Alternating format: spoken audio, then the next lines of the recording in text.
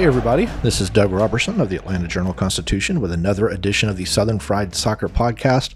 I think we're up to 1,000,003 in the series, so if you've listened to them all, huzzah for you. I've been watching a lot of The Great on Hulu, and huzzah, I think, is the most repeated word in the series. Very funny, very adult. Do not let your kids watch it. It is July 11th, and on Wednesday, Atlanta United will play at New England in Gillette Stadium in a huge match for both teams. Atlanta United has won 2 consecutive games, 2 consecutive shutouts, allowed just 1 shot on goal in the past 2 games. They are climbing up the table and have a real chance, and don't laugh at me, to maybe put some pressure on Cincinnati if it can win these next 2 games at New England on Wednesday and then against Orlando on Saturday. And I say that, I mean, Cincinnati's 10 points ahead of Atlanta. It's not probable that Atlanta United can put pressure on, but Cincinnati stumbled a little bit lately. Atlanta United seems to have found a formation that works, but for right now, it's probably just concentrating on steadily moving up the table. It is 2 points behind New England, which is in 3rd place. It is 3 points behind Nashville, which is in 2nd place. If Atlanta United beats the Revs on Wednesday and Nashville loses to Philadelphia, Atlanta United can move into a tie on points for 2nd. Nashville will still have the tiebreaker, but on points they will be equal. And keep in mind, Atlanta United still has 2 games left against Cincinnati this season. Again, I am not saying that they are going to pass Cincinnati. I'm just saying that there is a much better probability of it now than there was 2 weeks ago. So you're going to hear from Gonzalo Pineda, Brad Guzan, new signing Tristan Mayumba. I'm going to answer your questions in the mailbag. As always, you can follow me on Twitter at Doug Robertson AJC or on Facebook at Atlanta United News Now. If this is your first time listening to the Southern Fried Soccer Podcast, please make sure to follow the show on Apple, Spotify, or wherever you get your podcasts so that you never miss an episode. This is Southern Fried Soccer from the Atlanta Journal-Constitution. Ocean breeze, tropical beach, pina colada. You can buy an air freshener to make your car smell like you're in an oceanside paradise. Or, better yet, you can point your car toward Daytona Beach and come experience the real thing. Visit DaytonaBeach.com to discover all there is to see, do, and enjoy along the world's most famous beach. Daytona Beach, Florida. Beach on. In Atlanta, one voice has stood out for over 4 decades. An AJC original, The Monica Pearson Show. Let's talk about how you got to ESPN. Revealing interviews. You are known as America's doctor, but I want to know who you were before that. When you have a different name, you have different color skin, it can be tough. With Atlanta's most famous faces as you've never seen them before. I'm telling my story. This is the American dream. The Monica Pearson Show, streaming now on AJC.com. All right, before we get into the audio, let's just go over a few more numbers about tomorrow's game. New England at home is 7-0-3. Atlanta United on the road is 2-4-5. New England has scored 36 goals, has 27 against it. Its expected averages are 29 and 28. So defensively, it's doing what it should. Offensively, it's outperforming a little bit, something Atlanta United knows a lot about, because it has 40 goals scored and 35 allowed to an expected goals of 30.1 and 26.1. So it's been very lucky on offense and very unlucky on defense. I need to point out that Atlanta United has just 1 loss in its past 10. A lot of draws in there, but some of those draws are now wins, including 3 in its past 5. Players to watch for New England are Bobby Wood with 7 goals and 4 assists, Carlos Gil with 7 goals and 3 assists, and Gustavo Bo with 4 goals and 3 assists. If you want to see my predicted Atlanta United starting 11, I'm not sure you're going to like it, but it will be posted probably around 1:15 p.m. today. I'm just waiting on Atlanta United's injury report, which typically comes out at 1 p.m. the day before the game, before I post. But just keep in mind when you see this that the team played Saturday at Montreal, is now traveling again to New England on Wednesday, and then hosts Orlando at home on Saturday, and it's going to want a very strong lineup to make sure it increases the probability of getting 3 points at Mercedes-Benz Stadium. All right, let's get into the audio here. Here's Pineda talking about Yurigo Shakimaki's status. We'll see. You saw, I mean, he's just walking out right now, so I have to see how that went. I couldn't see the entire session. He looked good. He looked pretty good. So probably tomorrow we'll make another assessment, and if he's likely, probably from the bench, but we have to make a decision tomorrow. I'll be stunned if he makes the trip, to be honest with you. There's no sense in having a guy that had hamstring issues travel, even on a charter, to, I think they're going to probably fly into Providence rather than Boston. I'm flying into Providence. It's a little bit easier to get to Foxborough from there. But here's Pineda on how the team is doing physically after all these games. Their response is pretty good. We have a young roster. Pretty much we have a young roster. They recover pretty fast. But I have to be mindful of 3 games in 1 week, 2 away. So the travel, the heat that is now here in Atlanta, now it's summer and now it's pretty bad. So I have to be mindful of that. So I give them almost another region to pretty much everyone except for 2 or 3 guys that want to work specifically on certain tactical individual things. So the group is fine, and I think we're going to have a very energetic group on Wednesday. Now, as I mentioned earlier, 2 consecutive shutouts, 2 consecutive games with just 1 shot on goal allowed, which is a franchise first. Here's Pineda on how they keep the defense going against a very tough Revs team. Well, same as when we conceded 6 goals or we conceded 4 away, nothing is too bad in those moments. There are many positives in those situations. Same now, not everything is perfect. There are still things that we can improve. Of course, the tendency of the back 5 and how we're defending and, double pivot, 3 in the middle, in the lower block, it may have a weak point at some point, so we need to understand that and understand the roles and why those weak points can happen, and so then we try to prevent that. So it's just about being cautious on the moment. Yes, having confidence in our style, our game, our mentality, but not being overconfident. So that's the right balance to promote confidence, understanding the roles, understanding why we're playing in this way, and then don't be like, oh yeah, maybe now I don't have to sprint back, now I don't have to run, I don't have to block the crosses. No, we have to continue with that, but maybe polish a couple little details and we're going to be fine.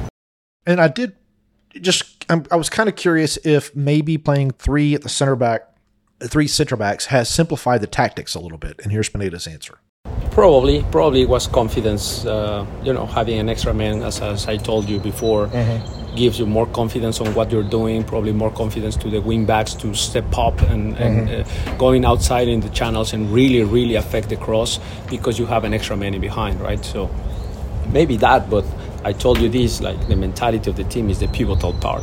When I see, we're reviewing this morning a couple clips, and one is very good defending by the back 5, by the midfielders, but then the second ball came to Thiago sprinting back and just chasing a 6 on the flank and regaining the ball, and from there progressing into a counter-attack. So that is priceless. That is not a tactic. That is the heart that the players are putting on the field. Same with Miguel. So the attackers, they tend to take liberties at times, and they haven't. So that's part of what I'm telling you.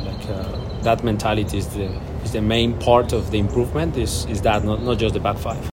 We got a little bit of a surprise yesterday when Atlanta United made Muyumba available for interviews. He still can't work with the team until he gets his work visa. I don't know if they've got his ITC yet. That's the FIFA mandated international transfer certificate. So I still think it's going to be a couple of weeks before you see him.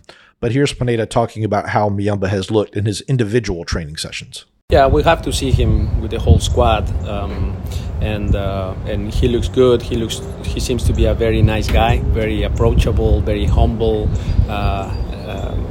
and his English is pretty good. So I think he's going to have a very, very good integration with the team. So we are very, very happy on him being here now, looking forward to the next steps to make him available. Now, last week, Pineda talked about that Luis Abram is a player that needs some consistent starts to show what he can really do. I thought he looked really, really good the past 2 games. He's likely going to start again Wednesday and will likely start again on Saturday. So I wanted to follow back up and asked him how he thinks Abram has looked now that he's gotten some consistent playing time.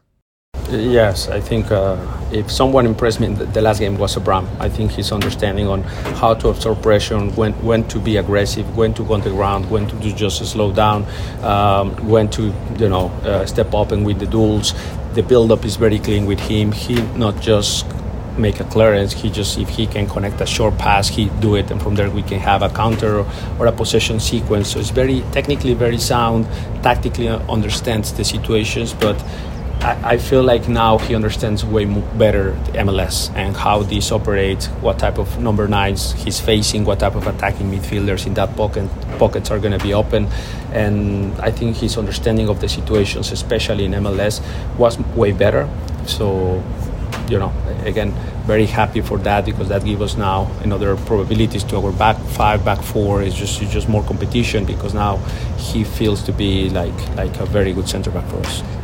And here's team captain Brad Guzan on what he thinks has been going well in the past 2 matches.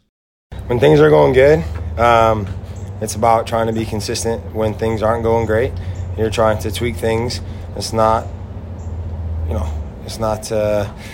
something completely different than what we've been doing from the start of the year.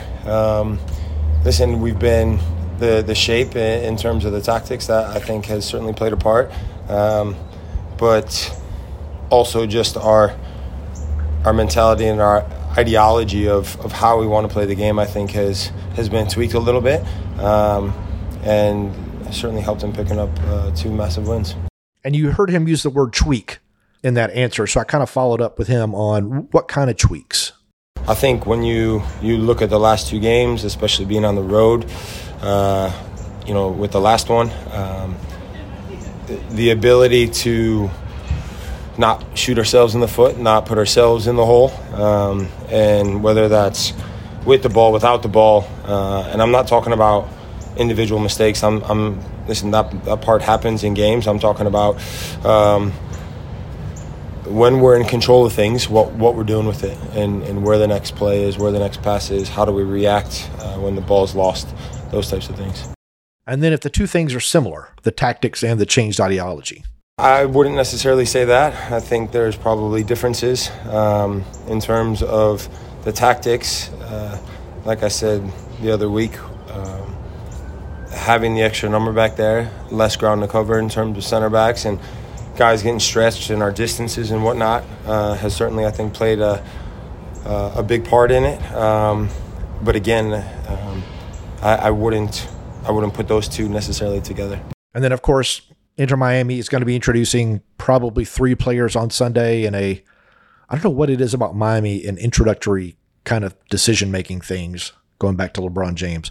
But Messi, Busquets, and Alba are likely going to be introduced on Sunday. Tata will coach his first game for Miami on Saturday. But here's Brad just talking about how it improves the league with guys like Messi coming. As a player, I don't care who with all due respect, I don't care who they bring in. As a fan of the sport of soccer in this country, of course that part's exciting. That part is exciting for the sport to grow, for our country to be able to lure players like that with that sort of pedigree and resume that those guys have, to be able to come to Major League Soccer and want to be a part of the sport and help the sport grow in this country. That part's exciting. But as a player, we'll prepare the same way and look to get after them, and hopefully when we play them, pick up points. Obviously the Leagues Cup, that would be the first one, but then I think we still play them 2 more times after that. And here's the long-term effects. Look what David Beckham did.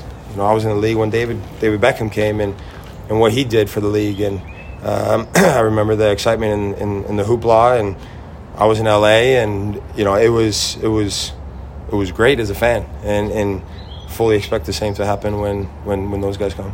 And here's Tristan Muyumba speaking very good English, much better than me attempting French, on why he chose to sign with Atlanta United. Because it's a big club of MLS, and when I speak with the coach, with the Carlos, he showed me more confidence, more attention.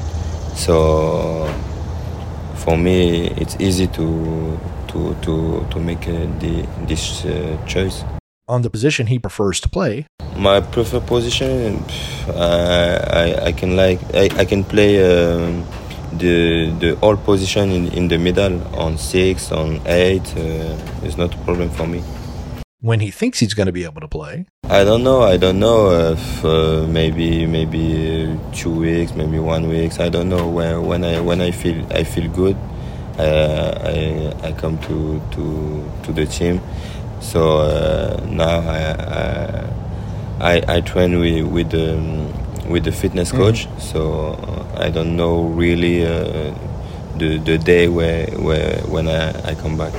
On the Atlanta United matches he's watched on Apple, that's not an endorsement. Yeah, I see maybe three games. Three games. I see the game against Philadelphia, against New York Red Bull, and the last game against Montreal. So yeah, I see the team, and we have a quality in the team. We have a good team, so I'm very excited to be here. And Muyemba on what he thinks of the matches he's watched. I think it's for sure it's different to second division, French second division.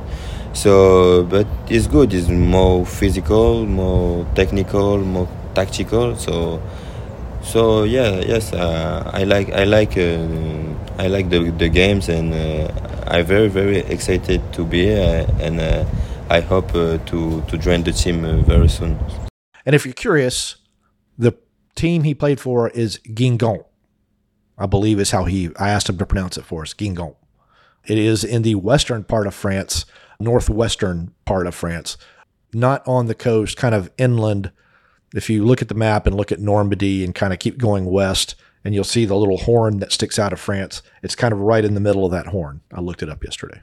When we come back, we're going to get into the mailbag. This is Southern Fried Soccer from the Atlanta Journal-Constitution. Ocean breeze, tropical beach. An air freshener can make your car smell like paradise. A drive to Daytona Beach will actually get you there. Beach on. Plan your trip today at DaytonaBeach.com.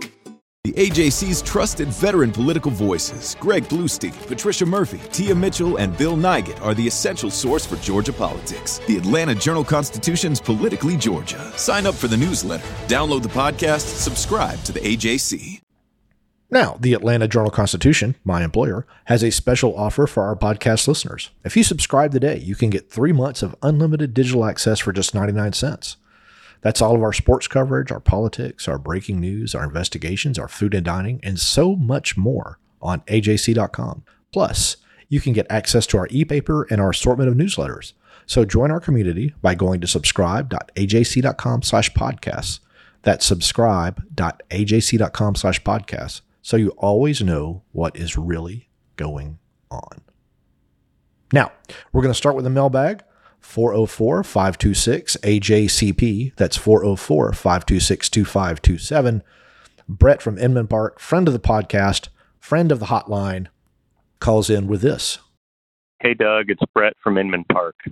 When you've been discussing Ibarra having to go to Toronto due to roster mismanagement, you've downplayed it by saying it's a loan, we'll get him back at the end of the season, could be as early as November. But the reason it bothers me is that after 3 years of sucking, we finally have a good team.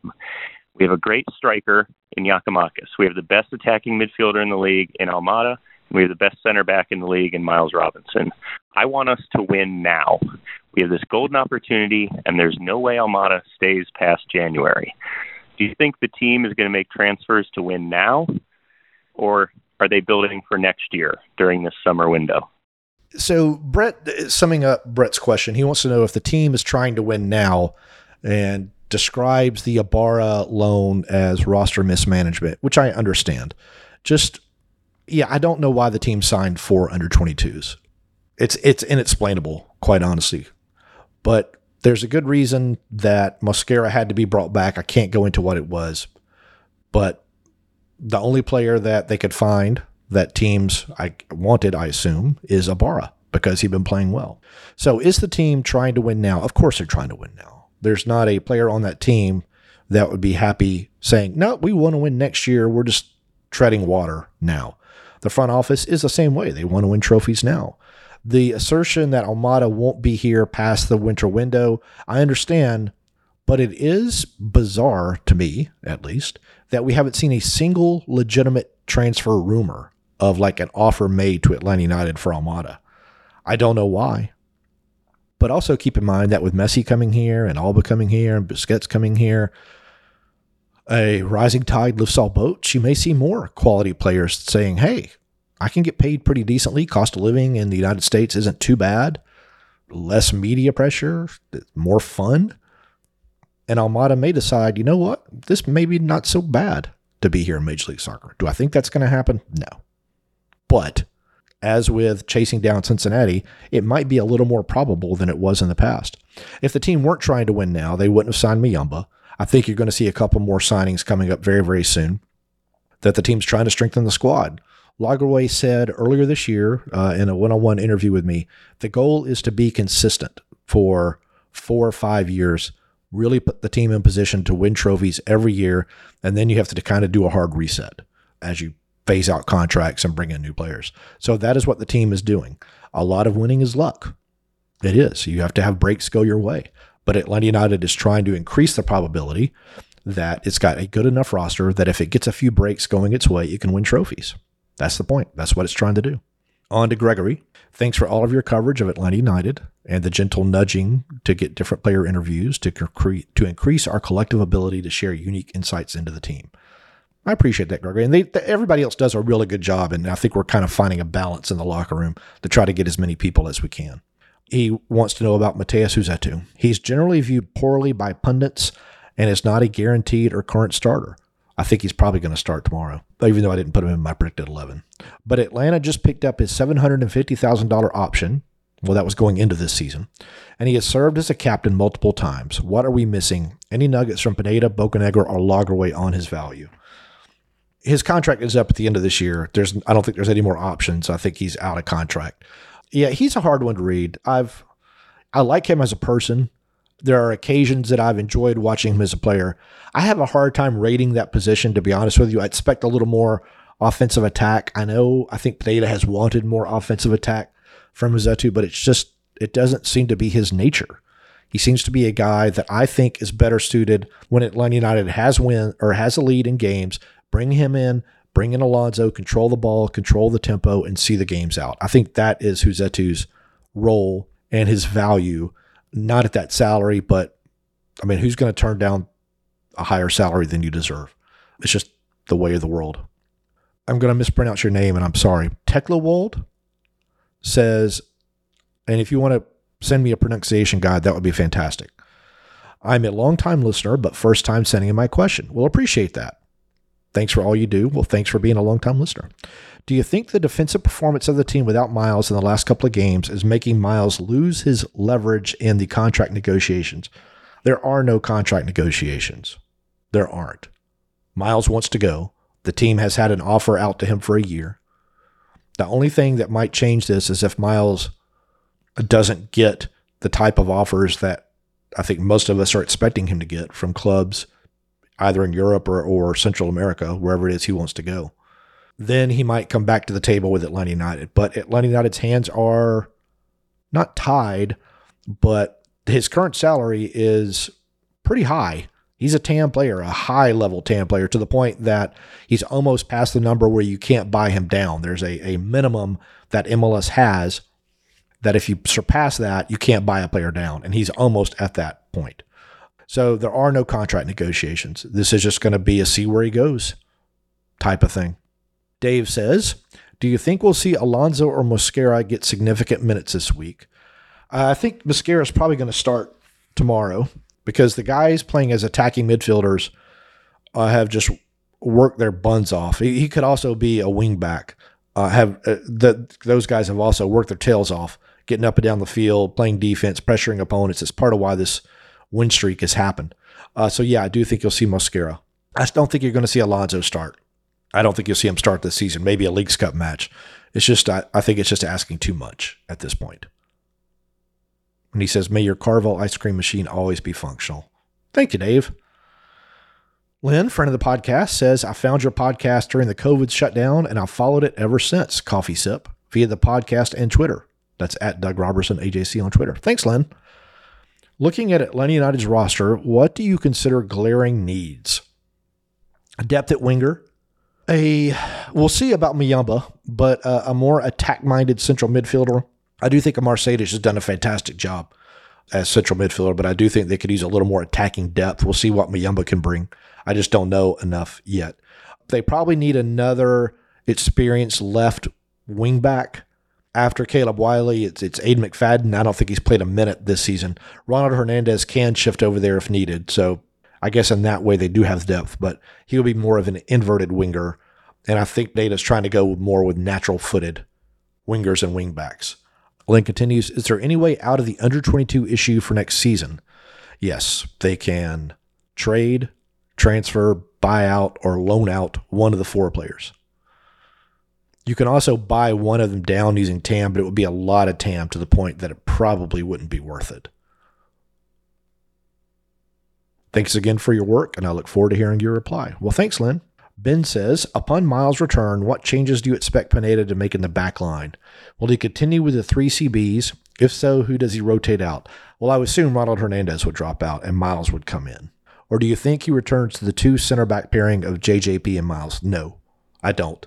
I think this is working. After allowing 35 goals in 19 games, they've allowed none in the past 2. Now, they did have some shutouts in those 19 games, but they also had some just god-awful performances. But as you heard Pineda say earlier, it's not as good as it seems now, just like it wasn't as bad as it seemed back then. Chant says, Foxborough has been a stronghold for New England. What do you think the chances are that the Five Stripes not only get a result, but could somehow pull off another win? Earning those 3 points the team should have gotten when they played them at home. Yeah, it was a 3-3 draw. What do you think the U.S. men's national team's odds are of winning the Gold Cup? And furthermore, the possibility Miles wins it for the U.S. again this year. Thanks for all your great coverage and enjoy your coffee. So I think there's a decent chance that Atlanta United can win. If it just plays disciplined defense, it gets lots of chances on the counters. New England's going to feel pressure. It's at home. It's going to throw numbers forward, particularly if it's 0-0 getting late in the game. And Atlanta United gets still 3 points. So I think it's a decent probability. The odds of the U.S. men's national team winning the Gold Cup. Well, if it plays like it did the other night, they're not good. That was just a god-awful performance. It was just a team that lacked cohesiveness. It lacked ideas. You know, there's very few of these guys that would ever, I think, make the game day roster for the A team. Miles is one of them. And all the people complaining about the handballs in that game, Miles had 2 handballs. They were bizarre freak plays. It's not like he reached down and grabbed the ball like he was a 5-year-old. Those things just happen. Those weren't intentional by any stretch of the imagination. And Miles winning it, they need some better set piece delivery. Julian Gressel is typically excellent at set pieces, but his set pieces were not that great the other night. I think even he would probably admit to that. It was just an all-around, just a poor performance by the U.S. men's national team, but they won, and on they go to play a very tough Panama squad. Kevin with the email of the week. It's a long one, so buckle in.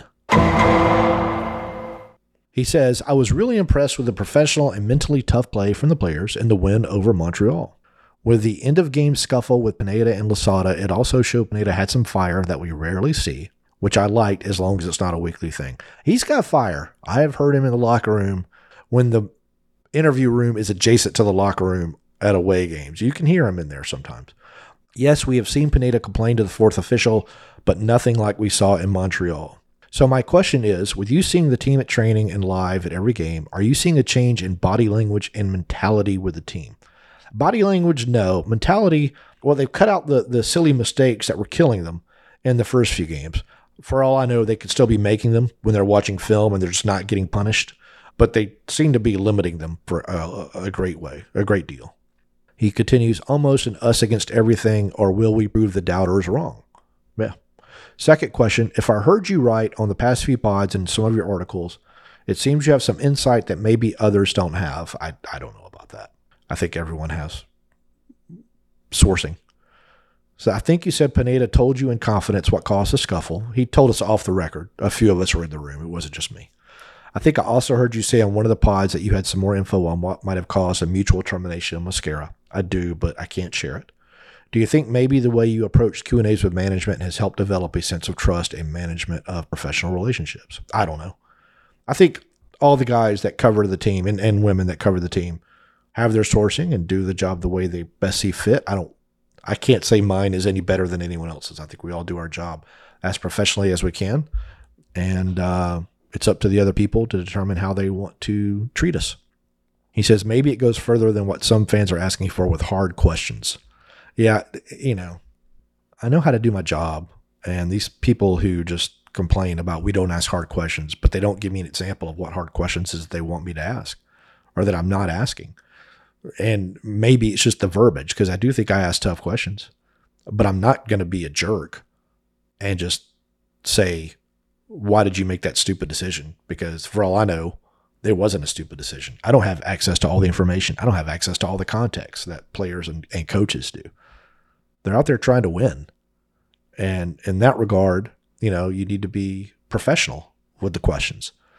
And sometimes you're not going to get the answer you want, so you try to frame the question another way. And you just keep trying until eventually you can get some information. And sometimes it just depends upon how comfortable they are talking. It is what it is. It can be frustrating for us too. All right, 7:30 tomorrow night, Atlanta United at New England. It'll be on Apple. You can follow my coverage on Twitter at Doug Robertson AJC. Flying into Providence tomorrow morning, staying at the Marriott near the stadium, flying back Thursday afternoon.